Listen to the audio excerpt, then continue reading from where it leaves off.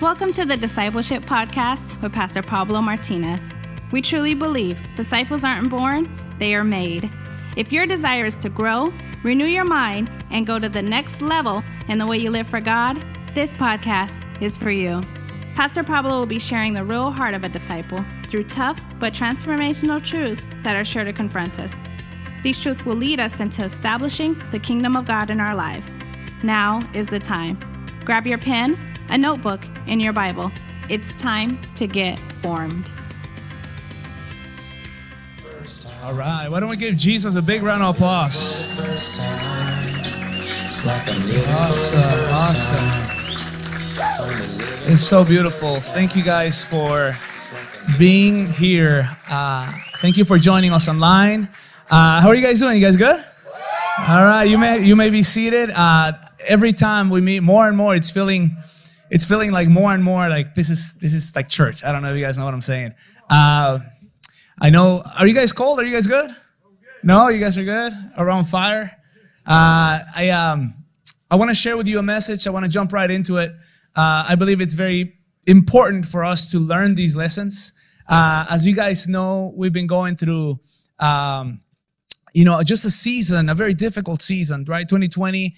Everybody knows about 2020, right? Like the pandemic, all the different things. But one thing I've realized is that during this season, a lot of believers, a lot of Christians, they seem to be struggling a little bit more because you don't have certain strength, certain pillars in your life that normally were there, normally were present.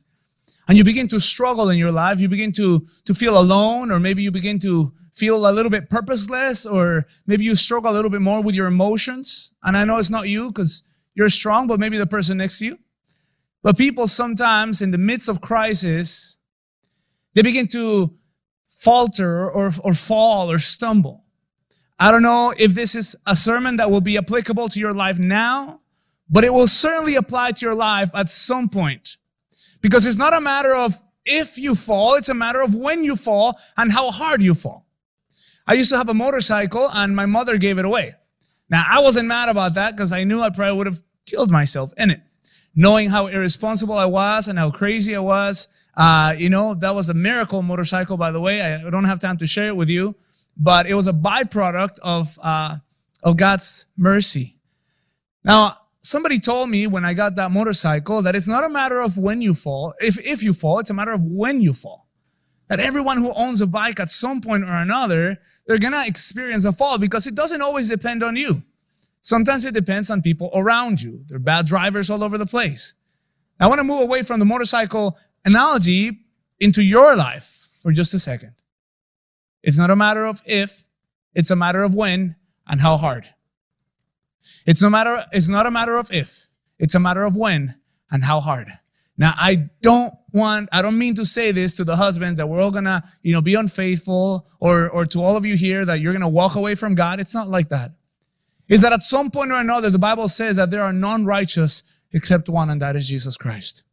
That there are times in our lives where we feel so ran down or so tired or angry or let down. And what do you do with that feeling? What do you do when you fail God? When I look at the lives of people like the Apostle Paul and the Apostle Peter, I think of great giants of the faith. I'm like, these people were amazing. Like, it's not fair. Like, Peter walked with Jesus and Paul was just Paul. Like, it's not fair. But then I start studying their lives and I realize more and more people like Paul, Peter, King David, even though they slew giants or they did miracles, signs and wonders, each one of these men had a thorn in their side. Each one of these men had failures in their life. And I want to share with you today from my heart, not because I want to talk about this, because I feel that we need to talk about this. What do you do with the spirit of failure? What do you do when failure knocks at your door? What do you respond to that spirit? And I want to call it a spirit, not a thought, not a feeling anymore, but a spirit. Because if there's a spirit of conquest, there's also a spirit of failure. Yes or no? By the way, failure is not a person. You can never call somebody a failure. You're never a failure. Failure is a spirit that comes about a repetitive event. It keeps happening. You keep failing at something and you begin to feel like that belongs to you. And that spirit takes over mind, heart, and even body at times. Failure, I want to repeat this to you, it's a spirit. And I want to teach you tonight how to deal with the spirit of failure. If you want to give it a quick title, I call it like this: Breaking the Spirit of Failure. Let's pray and let's ask God to reveal to us His Word and to show us how to be more than conquerors. Amen. Not just conquerors, but more than conquerors. The Bible says that in Him we are more than conquerors. Close your eyes. Let's pray. Dear God, thank you so much for all these conquerors in here, God. I pray that today you help us, Lord, to deal the right way with failure. Dad, God, when it knocks at the door, when we come across it, God, whether it is at a global level, at a country, or at our national level, or at a personal level, God, as we see things not working out the way we thought they would work out, or as we see our own lives as they truly are, God, I pray that you help us, Lord, to deal with this as you would. Jesus, help us to learn today, if not only for us, but for those around us, to have mercy and to have strength in the midst of trial. In your name we pray. Amen. Amen. So as you guys know, last Sunday, Carlita shared a powerful message. Then the Sunday before that, it was Georgie. I think it was Georgie. Yeah, George shared a powerful message. But the Sunday before that, I was talking about Peter, right? And how Jesus had breakfast with Peter. You guys remember that? And how Peter, betrayed Jesus. And then, this whole recovery thing happened. Well, I didn't talk about, because I meant to talk about it the Sunday after that, but then it was Nadia's wedding. I was in Panama. I meant to talk exactly about this. What is it? What happens between the amazing story of recovery? The testimony of Peter, the one who, preached to thousands of people. Peter, the one whose shadow would heal people. Peter, the guy who, like I told you guys that Sunday, half of Mexico is named after Pedro, right? Like, what happens from the moment this guy is a failure? Like, he let Jesus down. What did you do? Like, what did he do? What do you do? What do we do when we denied God with our actions? What do we do when you don't live up to what you've been taught? In this church, you will never lack good word. I promise you that. And I'm not saying because I'm the pastor. I'm telling you because there's so much word shared with you day after day, week after week. If you don't catch it on Sunday, you'll catch it in the week. Isn't it true? Like, if you don't catch it on Sunday, you catch it in your 12 meeting. If you don't catch it in your 12 meeting, you catch it in your open cell group. If you don't catch it then, there's live class. If you don't catch it there's Formation Friday. If not, there's Sunday. If you don't catch it, it's because you didn't want it. Is it true or not? In this place, you will have so much word. And by the way, your devotionals daily is just another moment where God will give you words. But the fact of the matter is this, that Jesus will always command you to follow Him. He will always demand obedience from you. Never buy a Jesus that is sold for free. Never. Or at a discounted price. Jesus always demands obedience. He always demands sacrifice. When He told His disciples, pick up your cross and follow me. Pick up your cross and follow me. He was literally telling them, you are going to die. Follow me. You are going to have to live and die like I did. Follow me. Nowadays, it seems like it's too easy. Just too easy. Why am I telling you all this? Because when God asks you for obedience, it's not because He thinks you're not going to fall or you're not going to disobey, because He wants you to learn to deal when you fall. And how do you deal with disobedience in your own personal life? I wish I had the time, the effort, the strength. And I wish you and I knew each other as well as I do my kids, so that I can be there for you and discipline you when you lie, when you cheat, when you let people down, when you watch things you shouldn't, when you do things you shouldn't. I see my sons and I think, man, these kids are so blessed. They have the providence of having a father who loves them, which I did not. So I had to learn some things along the way on how to be self-disciplined. My mother was amazing. She's still amazing. But to be very honest with you, I learned the art of getting away with stuff very little. I learned the art of getting away with stuff at a very young age. It's amazing how little self-discipline people have. How little self-discipline disciples of Jesus have. And the church now is so afraid of disciplining disciples because they'll get argumented and they'll leave and they'll get angry. But the most loving thing a good father would do for his children is to discipline them. Why am I telling you this? Because there are times where your father will not be there, or your pastor won't be there, where your leader may not even find out. But what do you do when you know you're letting yourself down, your family, your church, and above everything else, the Father in heaven who loves you? What do you do when you know you're spitting on the sacrifice of Jesus? And I know this is a different sermon. I know it's like, I brought a friend, Pastor, not tonight. But what do you do when you sin? What do you do when you know you shouldn't have said that and you say it? You know you shouldn't have thought that and you thought it. What do you do when you know you shouldn't have done that and you did it again? What do you do with the feeling? What do you do with the spirit of failure over you? I believe that more Christians walk away, not because of sin, but because of the torment of what they should have, could have, and didn't do. Is that true or not? More Christians walk away from God because of that feeling, that torment, not because of discipline, but because of punishment. There's a big difference between discipline and punishment. I do not punish my kids, I discipline them.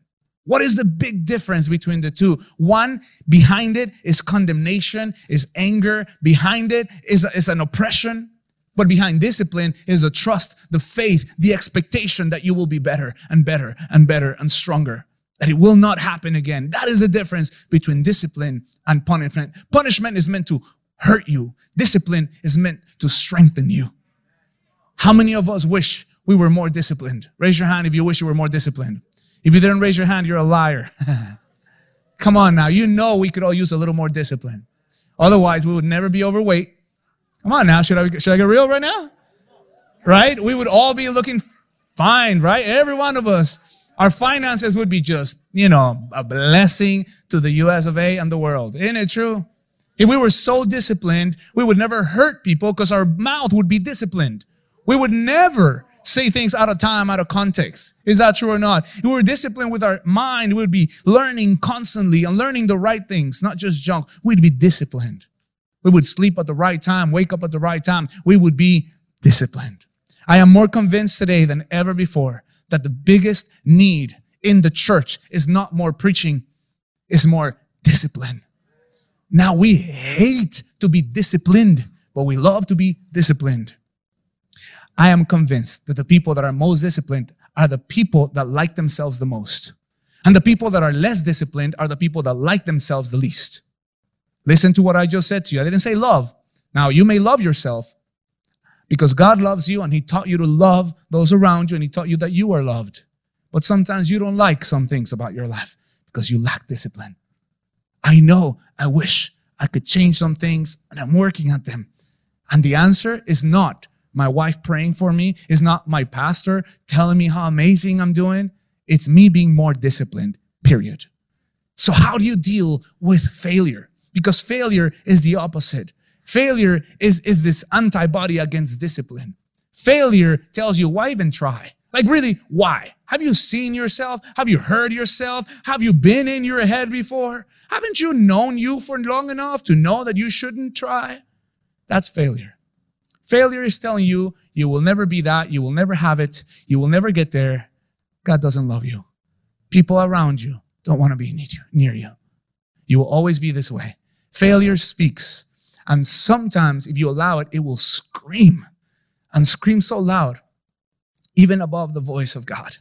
Why am I speaking about this today? Because I wholeheartedly believe that God today wants you to make you a failure slayer. Somebody who can defeat the spirit of failure anytime it arises, that you can recognize it right away. Amen. So I want to now share with you about Peter. Give God a round of applause. Why not? Let's do this thing. Matthew chapter 27, verse 75. And Peter remembered the word which Jesus said, before a rooster crows, you will deny me 3 times. And he went out and wept bitterly. First thing that you must do when you encounter failure in your life, you must learn to grieve. Grieve. Failure is something you cannot go over. You can't go around it. You can't go under it. You have to go through it. Sometimes, some things you just cannot avoid but to hurt.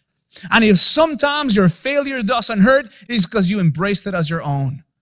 Listen, I competed my entire life. I've been in teams. I've been in fighting competitions. I've been in teams, sports teams. I've always compete. I'm telling you this. Listen, I've never met a champion that doesn't hurt when they lose. I've never met a champion that doesn't hurt them when they lose. Now, I'm not saying that they're sore losers and they go around putting everybody else down. But if they could have done better, if they should have done a little more, it hurts them. And that's what leads them to becoming champions. It really makes me really weirded out when a Christian falls and very quickly pretends like God just forgave them. Listen to what I'm about to say to you. Redemption is immediate, but restoration is a process. Redemption is immediate, but restoration is a process. God will forgive you immediately. Now, God forgives you, but now you have to work out your salvation. First, you are redeemed. Amen. Then you are renewed. Then you are restored. First, God redeems you. He pays for your sin. He buys you back. You have no more guilt then. And now it's time to change. Now it's time to rebuild. I can't destroy my family and say, God, you forgave me. Go back to them and say, why are you mad? God forgave me. Why are you mad? They'll kick me out of the house. Does that make sense? I am so weary when a believer falls, lets their family down, their leadership down, their church down, and above all, their God down, and pretends like nothing happened. Grieving is not always a bad thing. Now, my question is this: how long should a person grieve? When somebody dies, this season has been a tough season for so many people. I don't want to sound like a president of a nation, but man, this nation is in dwelling time now, is in mourning season. This world is mourning. You grieve depending on the size of the loss. If I lose a fish, how long will I grieve? As long as it takes for the water to, just kidding. Sounds really jacked up, but that's my case. But if I lose a son, how long will it take me to recover? Some say perhaps never. Do you understand what I'm saying? The grief and the process depend on the size and the depth of the fall.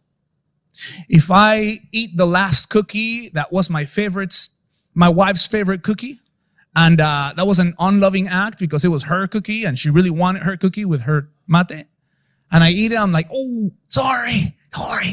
And she just looks at me like, that was my cookie. Like, I'm so sorry. I just really wanted it. How long will she be mad at me for? Now, if it's your wife, maybe for like 10 weeks. Mine is better.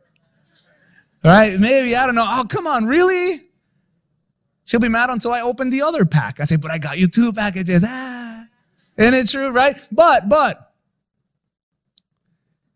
if I forget to change the tires of the car and they're really bald and she's been telling me for months, and she skids on the road and gets in a car accident, gets hurt, wrecks the car, how long will she be mad at me for? Because it's a grief and it's a lot more deep, isn't it? So the first thing you and I must learn to do is to gauge what we've done, to come to realization of what we actually did. Maybe, just maybe, listen, maybe, just maybe, you don't think it's that big a deal until you look around you and you see the effect. I love what Louis was talking about, the ripple effect of the blessing. Well, there's also ripple effect of the curse. Maybe what you did only hurt you, or maybe what you did perhaps hurt other people. Maybe somebody else was doing really well, and because you stumbled, you hurt them. Am I making sense? Maybe as a father, it's not just me walking away from my family. Maybe as a father, it's me having a ripple effect on my family. It's not just me walking away. It's not just me, and it's not just about her and I. Now it's about my children and my children's children and everyone else that saw me say that I was a believer. You see, the depth of our sin tells you the depth of the need of grief. You know why God allows grief? So that you don't do it again. You know why God allows us to feel the pain of burn? So we don't go touching fire anymore. Am I making sense? I believe that God allows us to grieve a certain level so that we don't ever stoop down to that one again. Why am I saying this to you? Because we as believers must learn to grieve. And grieving is not what some people think. Listen to this. Some people think that grieving is isolating themselves. Sometimes people think that grieving is removing themselves from their community, from their family, from those that love them. And that is not the right way to grieve. That is not the right way to grieve. That is what the spirit of failure will do to you. Here's what Peter did. So Peter denies Jesus 3 times and he goes away. He leaves the 12. Hello? Peter leaves the 12. Peter goes back into his old job. He goes back to where he came from. Some would say he went back to the world. He backslid. Peter decided he wasn't worthy to be a disciple of Jesus Christ. Now listen, if you're not careful, the enemy will tell you the same thing when you stumble. He will tell you, you fell, now you need to walk away. You fell, now you need to deprive people of your depravity. And that is the furthest thing from the truth. Every time I see predators on the National Geographic shows, I see divide and conquer. I see a lion getting the one that walked away. I see the killer orcas trying to pull the little baby away from the rest of the whales. Why is that? Because that's what the enemy does. He will isolate you and then he will destroy you. He knows that as long as people have your back, he can never attack it. He knows that as long as you're near the fire, you will never grow cold. So he'll pull you out of the fireplace and he'll wait and watch you get hardened and calloused. Listen to what I'm about to tell you. If you isolate yourself, you have given yourself to the worst kind of temptation. And that is that temptation of thinking you can fix yourself. The temptation to think you don't need somebody else. You'll get through it on your own. You're going to lick your own wounds. And somehow, some way, you're going to come out of it. Sometimes it's the worst kind of pride. Listen to this, okay? Paul isolated himself, but I love what Jesus did. Jesus went and said, go call all the disciples and Peter. Why would he say and Peter? Because he knew that if he didn't say his name, he wouldn't come. Because he didn't consider himself a disciple anymore. Today, God says, go call everyone, and then he says your name. When you fall, when you stumble, you remain connected. When you fail, you remain connected. You do not allow the enemy to rip you away from those that can help you. You never, ever, ever separate from that place where God planted you. I am so deeply convicted tonight that some would have made it in their Christian walk if they would have just remained connected. Man, one day, listen, I was, we were throwing blows and Mikey was there and I got punched in the face and a few of my teeth came off. Now, one particular was one of my front teeth. Why are you laughing? Is that Becky laughing at me? And hey, why are you guys laughing? So anyway, I got one of my teeth, a couple of my teeth knocked out. Mikey, are you here? Remember that? And I was like, oh, my tooth. Ah. So my tooth fell out and I just started kind of laughing. And he said, there, is it there? He's like, yeah, it's there. So we just kind of shoved it back in right away. And we went to the Methodist hospital and it was closed. I don't even know where we went. They ended up putting this bar like from here to here. And I had to wear the bar for like 3 years. It sounds extreme. And the doctor told me, you know what? Most likely your tooth is just going to get purple, it's going to rot, and it's going to die. And I was like, I rebuke those words in the name of Jesus. And he was like, yeah, there's a very, very slim chance, And then he said something to me. He said, did it actually fall out of your mouth? And I said, no, I kept it in my mouth. He said, well, there's a small chance then. And he looked at me and I looked at him. I was like, well, okay, it's going to stay there. I was such faith that I was going to have my tooth. Listen, whenever people would see that metal bar, they're like, oh, cool, you got braces. I was like, yeah, I got braces. There's nasty, it's like a nasty bar there, literally just like a metal bar. And by the grace of God, my tooth is still there. It's ugly and crooked, and it has a stain. Yeah, you got a round of applause. Why not? So anyway, if you've never gotten your tooth knocked out, it sucks, right? But one of the things you got to learn is that if you get your tooth knocked out, don't let it leave your mouth. Just shove it right back in. All right, not too hard. Just put it back in and then go to the doctor, make sure it's unmovable. Now listen, there's a story. There's something behind this, okay? I really believe when I was preparing this, God began to speak to me about this. He said, some of you get really hurt, like knocked out. Like, man, the enemy put some nasty stuff. But if you could just remain, even if you think you're out, if you could just remain, there's a chance. That sounds really strange, but man, there's a chance. The moment you take it out, the moment you do something else with it, I got to tell you, seriously, listen. Even when you feel like you cannot connect is when you need it the most. Man, when you feel like you cannot communicate is when you need to most communicate. Husbands, wives, when you feel most disconnected is where the most need of connection there is. disciples and leaders, when you feel the person furthest away, is when you most need to be close to them. Disciples, when you feel furthest away, don't go fishing. You need to stay connected. I love this because this isolation mindset, this is how the enemy uses it. Listen, before you sin, the enemy will minimize it. But after you sin, the enemy will maximize it. Before you sin, he'll make it seem like it's no big deal. Do it. No one's going to find out. It's going to be all right. It's going to feel good. Don't even worry about it. Everyone does it. Besides, they love you. And then after you fall and after you sin, he'll tell you, you are the worst piece of trash. How dare you? How dare you? And he will remind you even of the Bible. He'll use stories. He'll use even the kind words of people. He will use them to wound you even deeper.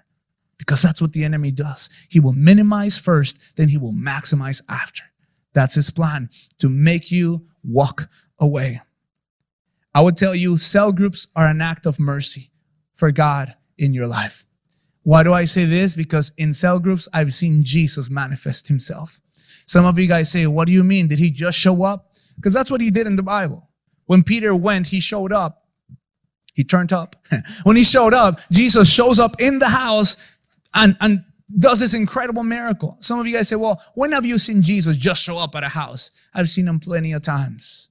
There's been times where I've been at cell group, either attending or leading the cell. And all of a sudden, the presence of God just comes over people. And there's this beautiful moment, act of grace, redemption. There's joy, there's freedom, revelation. I see Jesus covering other people with love, with embrace, with acceptance. I see the hands of Jesus, though they are pierced, they're laying and healing hearts. I see the feet of Jesus. Although they are pierced, they're walking towards those that need him. I see the body of Christ manifesting itself week after week after week. You are the hands and you are the feet of Jesus. In the cell group is where God will bless you so much. Is where God will show you his grace and his mercy. Listen, maybe that day is not for you. Maybe that day is from you. Maybe that day that you should have gone to cell group, it wasn't about you receiving. Maybe that day somebody needed you to hug them. Maybe that day somebody needed you to be there. Maybe that day your leader needed you there because he was feeling that spirit of failure telling him this cell group will never grow. And you agreed with the enemy when you didn't show. Or maybe, just maybe, that day you overcame so many things. You fought to be there. And you let your leader know all your sacrifice is worthy, is worth it. What you're doing is worth it. Why am I telling you this? Because in community, God is there and he moves and he heals and he strengthens. I talked to a man not too long ago. And he said to me, I am my own church. And I wanted to slap him. Because the person didn't understand what church really meant. I will always tell you, you are the church. When I say you, I don't mean just you. I mean you. Y'all are the church. We are the church. We are the body of Christ. I almost asked him the question, and honestly, the Lord refrained my tongue. I said, you may be part of the body, but not the best part. Because if you think you are the church, all of it, you're missing the point. The Bible says that iron sharpens iron. No wonder some people are not so sharp. Some of us really need to recognize something. This is not about an organization. It's an organism. And if you disconnect from the organism, by the way, I don't mean this is the only place. There are other wonderful, incredible churches. But to me, this is the only wonderful, incredible church for me. Let me tell you why. Because this is where God planted me. This is where God rooted me. Could there be others? Absolutely. Other better ones? For them. Because I am rooted and I am planted. I see my wife's plants. Give God a shout of praise. Why not? Let's do that. So I see my wife's plants.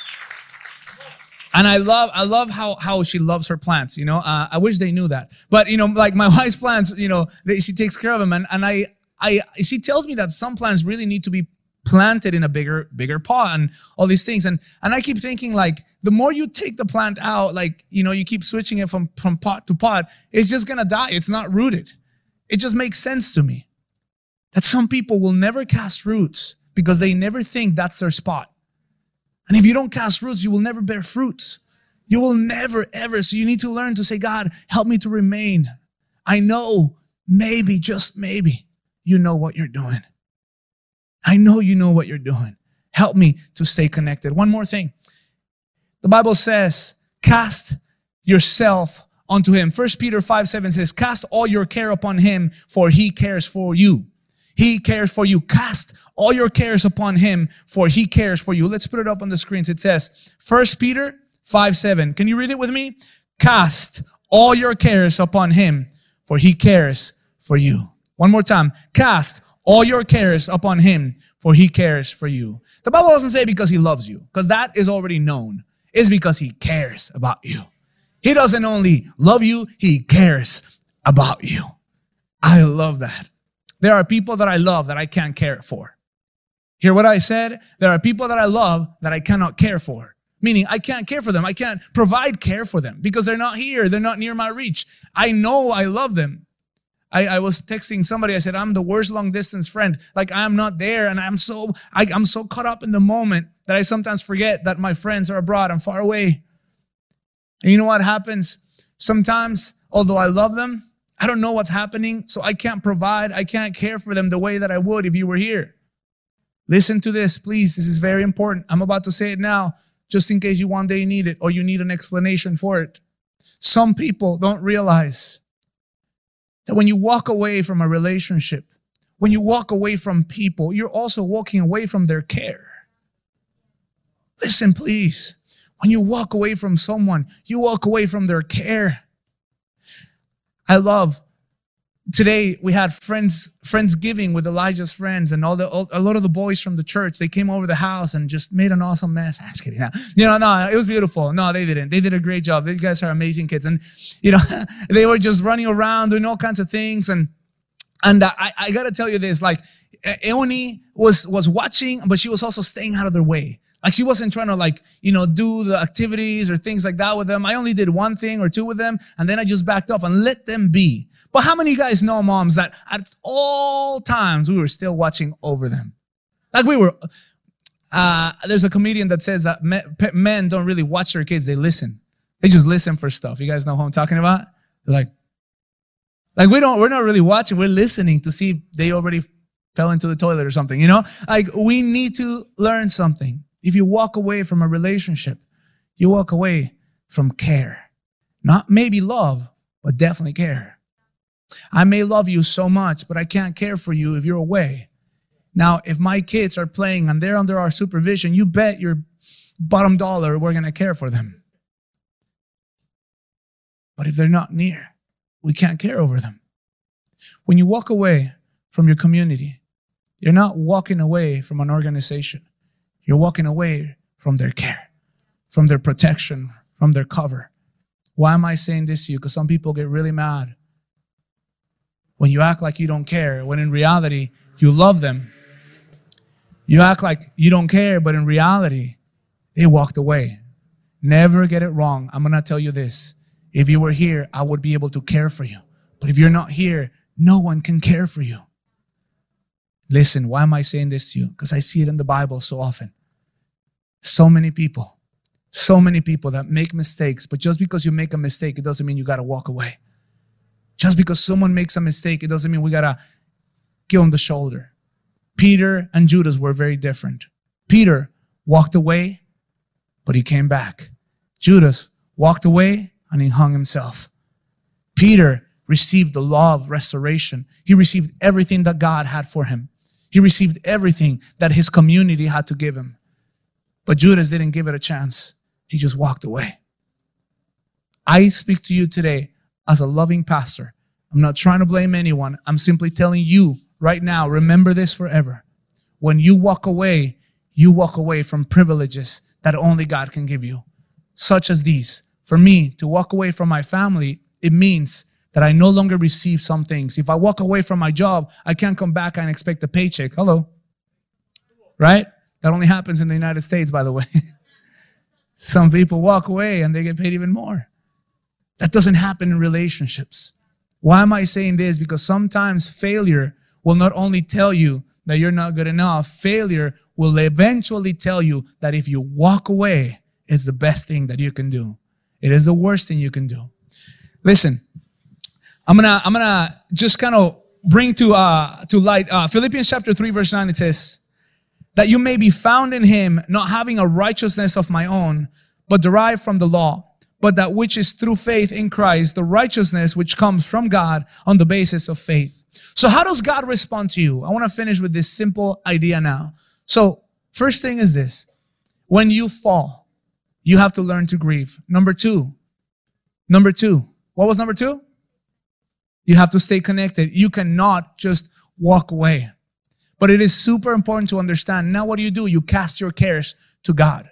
You cast yourself onto God. Whenever you make a mistake, whenever you sin, whenever you fall, you don't cast yourself onto people. Of course, there's specific people that will love you and give you wise advice. Please listen. This is so important. When sometimes people fall, they go to the wrong person at the wrong time. You don't go to the person that walked away from God as well and think that's going to help you. How in the world can a person help you be lifted if they themselves are on the ground? How can somebody help you elevate your soul and your spirit when theirs is dead? Or in a coma, how could someone help revive you? The other day I was in the plane and I was like we were coming back from Panama, and they were giving the announcement and they talked about the mask that drops. You go, and if the mask drops, right? It may not inflate, but you first have to do what? Put it on yourself, and then it shows a mom, then putting it on their kid. I was like, I don't think I would do that.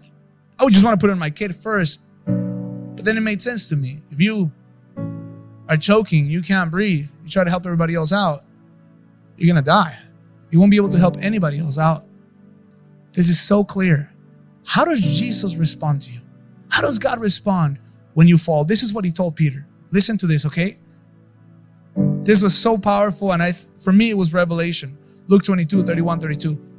Simon, behold, Satan has demanded permission to sift you like wheat, meaning he's going to shake you up. Verse 32, but I have prayed for you that your faith may not fail. And you, when once you have turned again, strengthen your brothers. Let me repeat it again. I have prayed for you that your faith may not fail. And when once you have turned again, strengthen your brothers. First thing that God sees when you fall is this. His reaction is not, oh, how dare you? Like, God is not shocked at your sin. Did you know that? As a matter of fact, he knew that while you were yet sinners, myself included, Christ died for us. The Bible knew that you would fall. The Bible knew that you would sin. And some say, well, if he knew, why didn't he just stop it? Because he loves you. And he's more interested in your growth than in your perfection. Man, God wants you to grow. God wants you to learn. He wants you to be like him, not just to like him.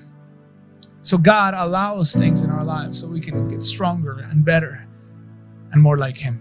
So this is what he says. He says, I pray for you. The Bible says that Jesus is interceding at the right hand of the Father for you and for me.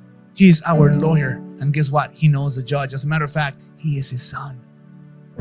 You're in with the judge. How does that sound to you? God intercedes for you. He goes to bat for you. He cares for you. So Jesus, whenever you fall, don't feel condemnation. Conviction is different. Conviction is, I know the grief. I understand what I did.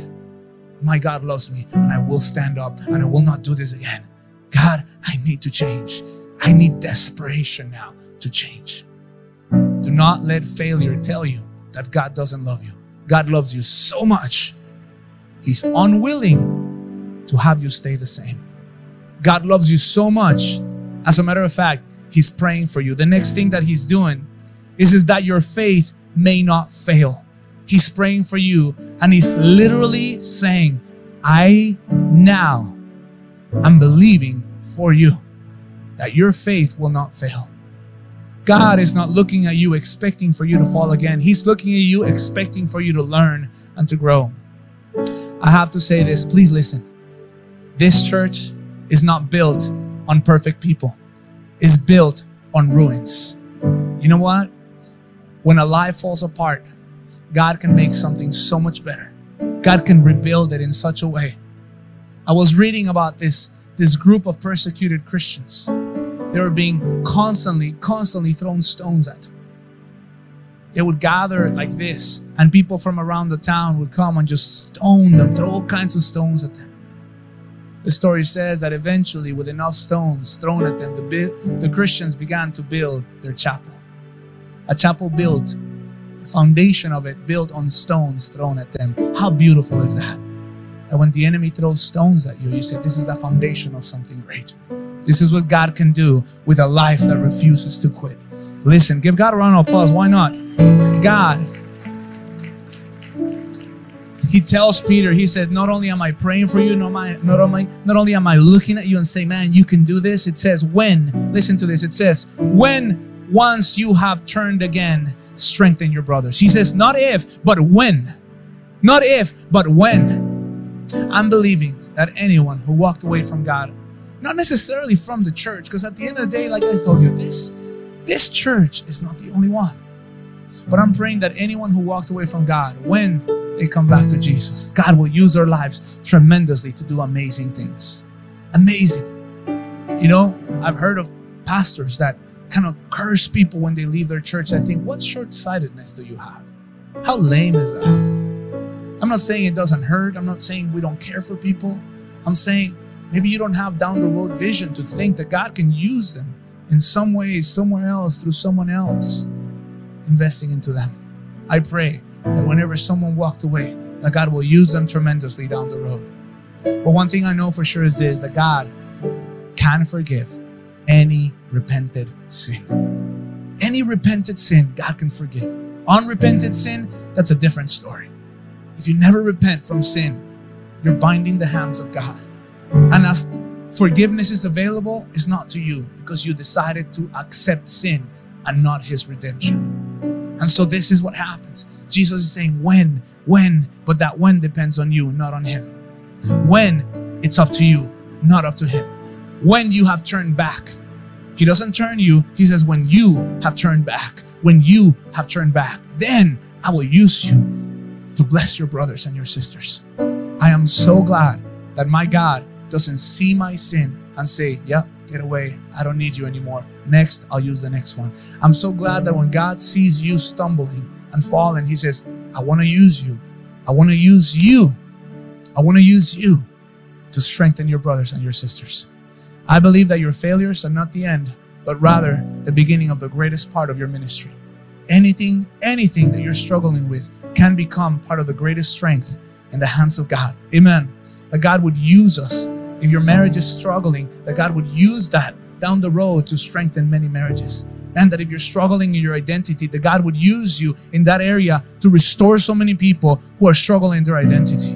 Amen. If you're struggling in your finances, that God would use you to become a blessing to so many people in their finances. If you're struggling with your thoughts, sadness, perhaps His loneliness, that God would use you to bring blessing to so many people who are struggling in that area. Not if, but when you turn. When? When you turn. Stand up with me, please. I want to pray something super simple. The Bible says in Lamentation 3:22-23, the steadfast of the Lord never cease. His mercies never come to an end. They are new every morning. Great is your faithfulness. The Bible says that His mercies are new every morning. Every morning they are new. You know why there are new mercies? Because there's new sin. There are new mercies because there are new sins. I'm not saying you have so much creativity you came up with a different way to sin. That is no, I mean like we come up with ways to mess up. And God says, I got you. New mercies every morning. As dark as your life may seem at times, I want to tell you the most beautiful Bible verse you can hear. There are new mercies for you every single morning. The darkness may come, right? Through the night, joy comes in the morning. It says, though sadness may come through the night, joy comes in the morning. That God's mercy would just wash you up tonight. That even today, I don't know what you're struggling. I don't know what you're feeling. Maybe for you, it's not necessarily a sin. Maybe it is. Maybe it's a repetitive sin that becomes an iniquity. Iniquity means that you have done something so long that you think it's a habit so much that it becomes a part of your personality and you come to accept it. Well, I'm just an angry person. No.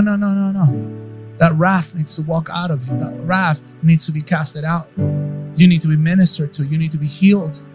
Don't accept it as your own. But God tonight would just bless you with the understanding, with the knowledge that it's your choice now to walk away from sin, to turn back to Him, that He can use you in a mighty way. Amen.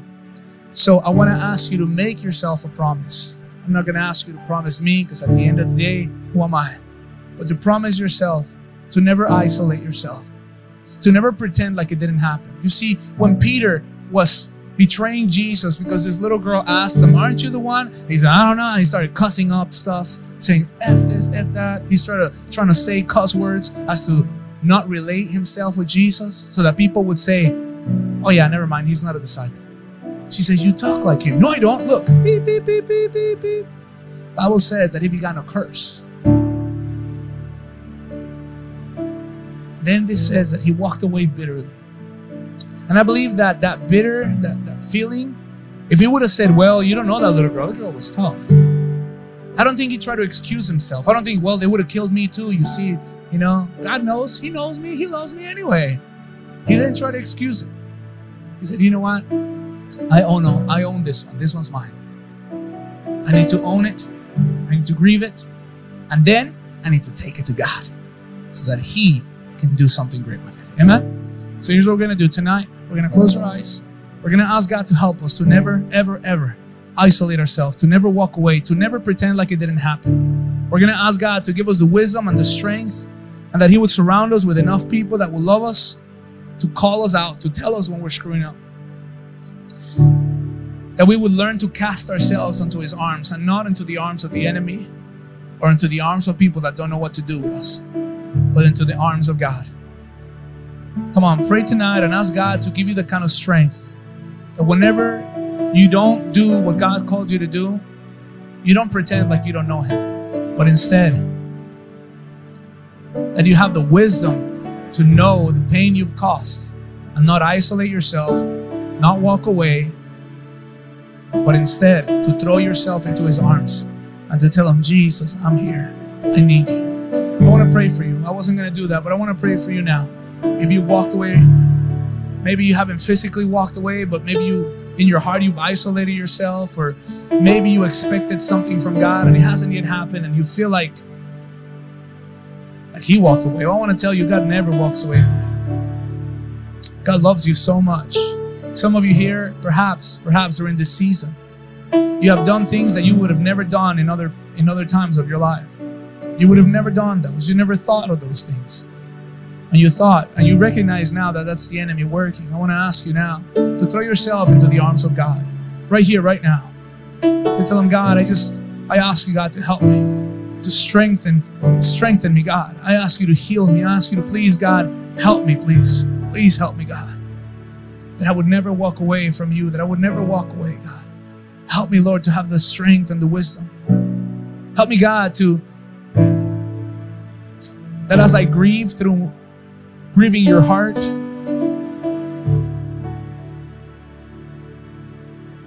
that I don't listen to the enemy's lies. It says that I'm not good enough. God, I know that you died for me, Jesus. You died on the cross for me. Thank you, Jesus, for dying for my sins. I accept your sacrifice. I accept your blood. Thank you, Jesus. I ask you, God, right now to help me to recognize that when I fall, you are there with me. You're there for me, God.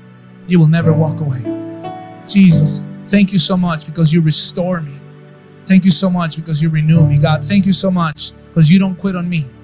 Your word says that even though I am unfaithful, you will never be unfaithful because you cannot deny yourself.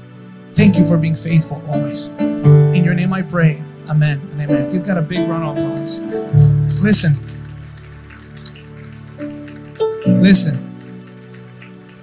Peter had a breakthrough. Judas had a breakdown. Peter looked up. Judas gave up. Peter accepted the mercy of God. Judas rejected the mercy of God. Peter lived in celebration. Judas died in condemnation. Peter ended up living his life on purpose. Judas took his own life in despair. Peter became the rock on which the church would be founded. That's what the Bible says. He says, on this rock I will build my church. Now, I don't know, I wasn't there. I don't know if he was pointing at Peter, but there was only one guy in the group with a name named Petros, which means stone, rock, Peter. It doesn't mean that he is a replacement of Jesus, none whatsoever. He meant, in people like this, I will build my church. People like this, rocks that once were casted out, rocks that one day were just not good enough. And these kind of people, I will build my church. This is the kind of foundation I want.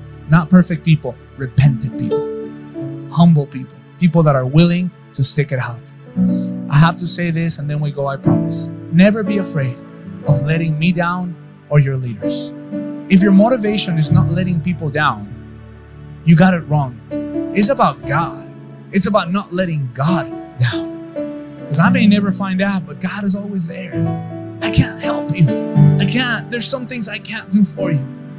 One thing you have to learn today, and always remember it, it's not about me. It's not about your leadership. It's about God. Now listen. Don't get it twisted, my bro. Listen, I am afraid of letting God down, but it hurts me to let people down. It's not fear, it's pain. You have to understand that yes, there is a feeling when you let someone down that trusted and believed in you, but that's not your motivation. That's not your motivation. It's about God who loves you so much. If you don't hold me up, you can't let me down. If you don't hold me up, you can't let me down. The one who will never let me down is Jesus, and that's who we put our trust in. The other is just love. We love each other and we care for each other. Is that okay? Yeah? In this week, if you're struggling with something and you've isolated yourself, go to someone. Go to the leadership. Go with your pastors. Go with somebody who you know is going to love you, is going to care for you. Confess. Speak it out before it gets bigger. Is that okay? I know this is a process. This is not a sermon. It's something that we're going to continue to work through and deal with. But I just never want this church to ever not know how to deal with failure. You are never a failure. Failure, remember that it's a spirit. You need to cast it out many times. Is that good? Love you guys so much. We'll see you guys on Sunday. And peace out. Bye.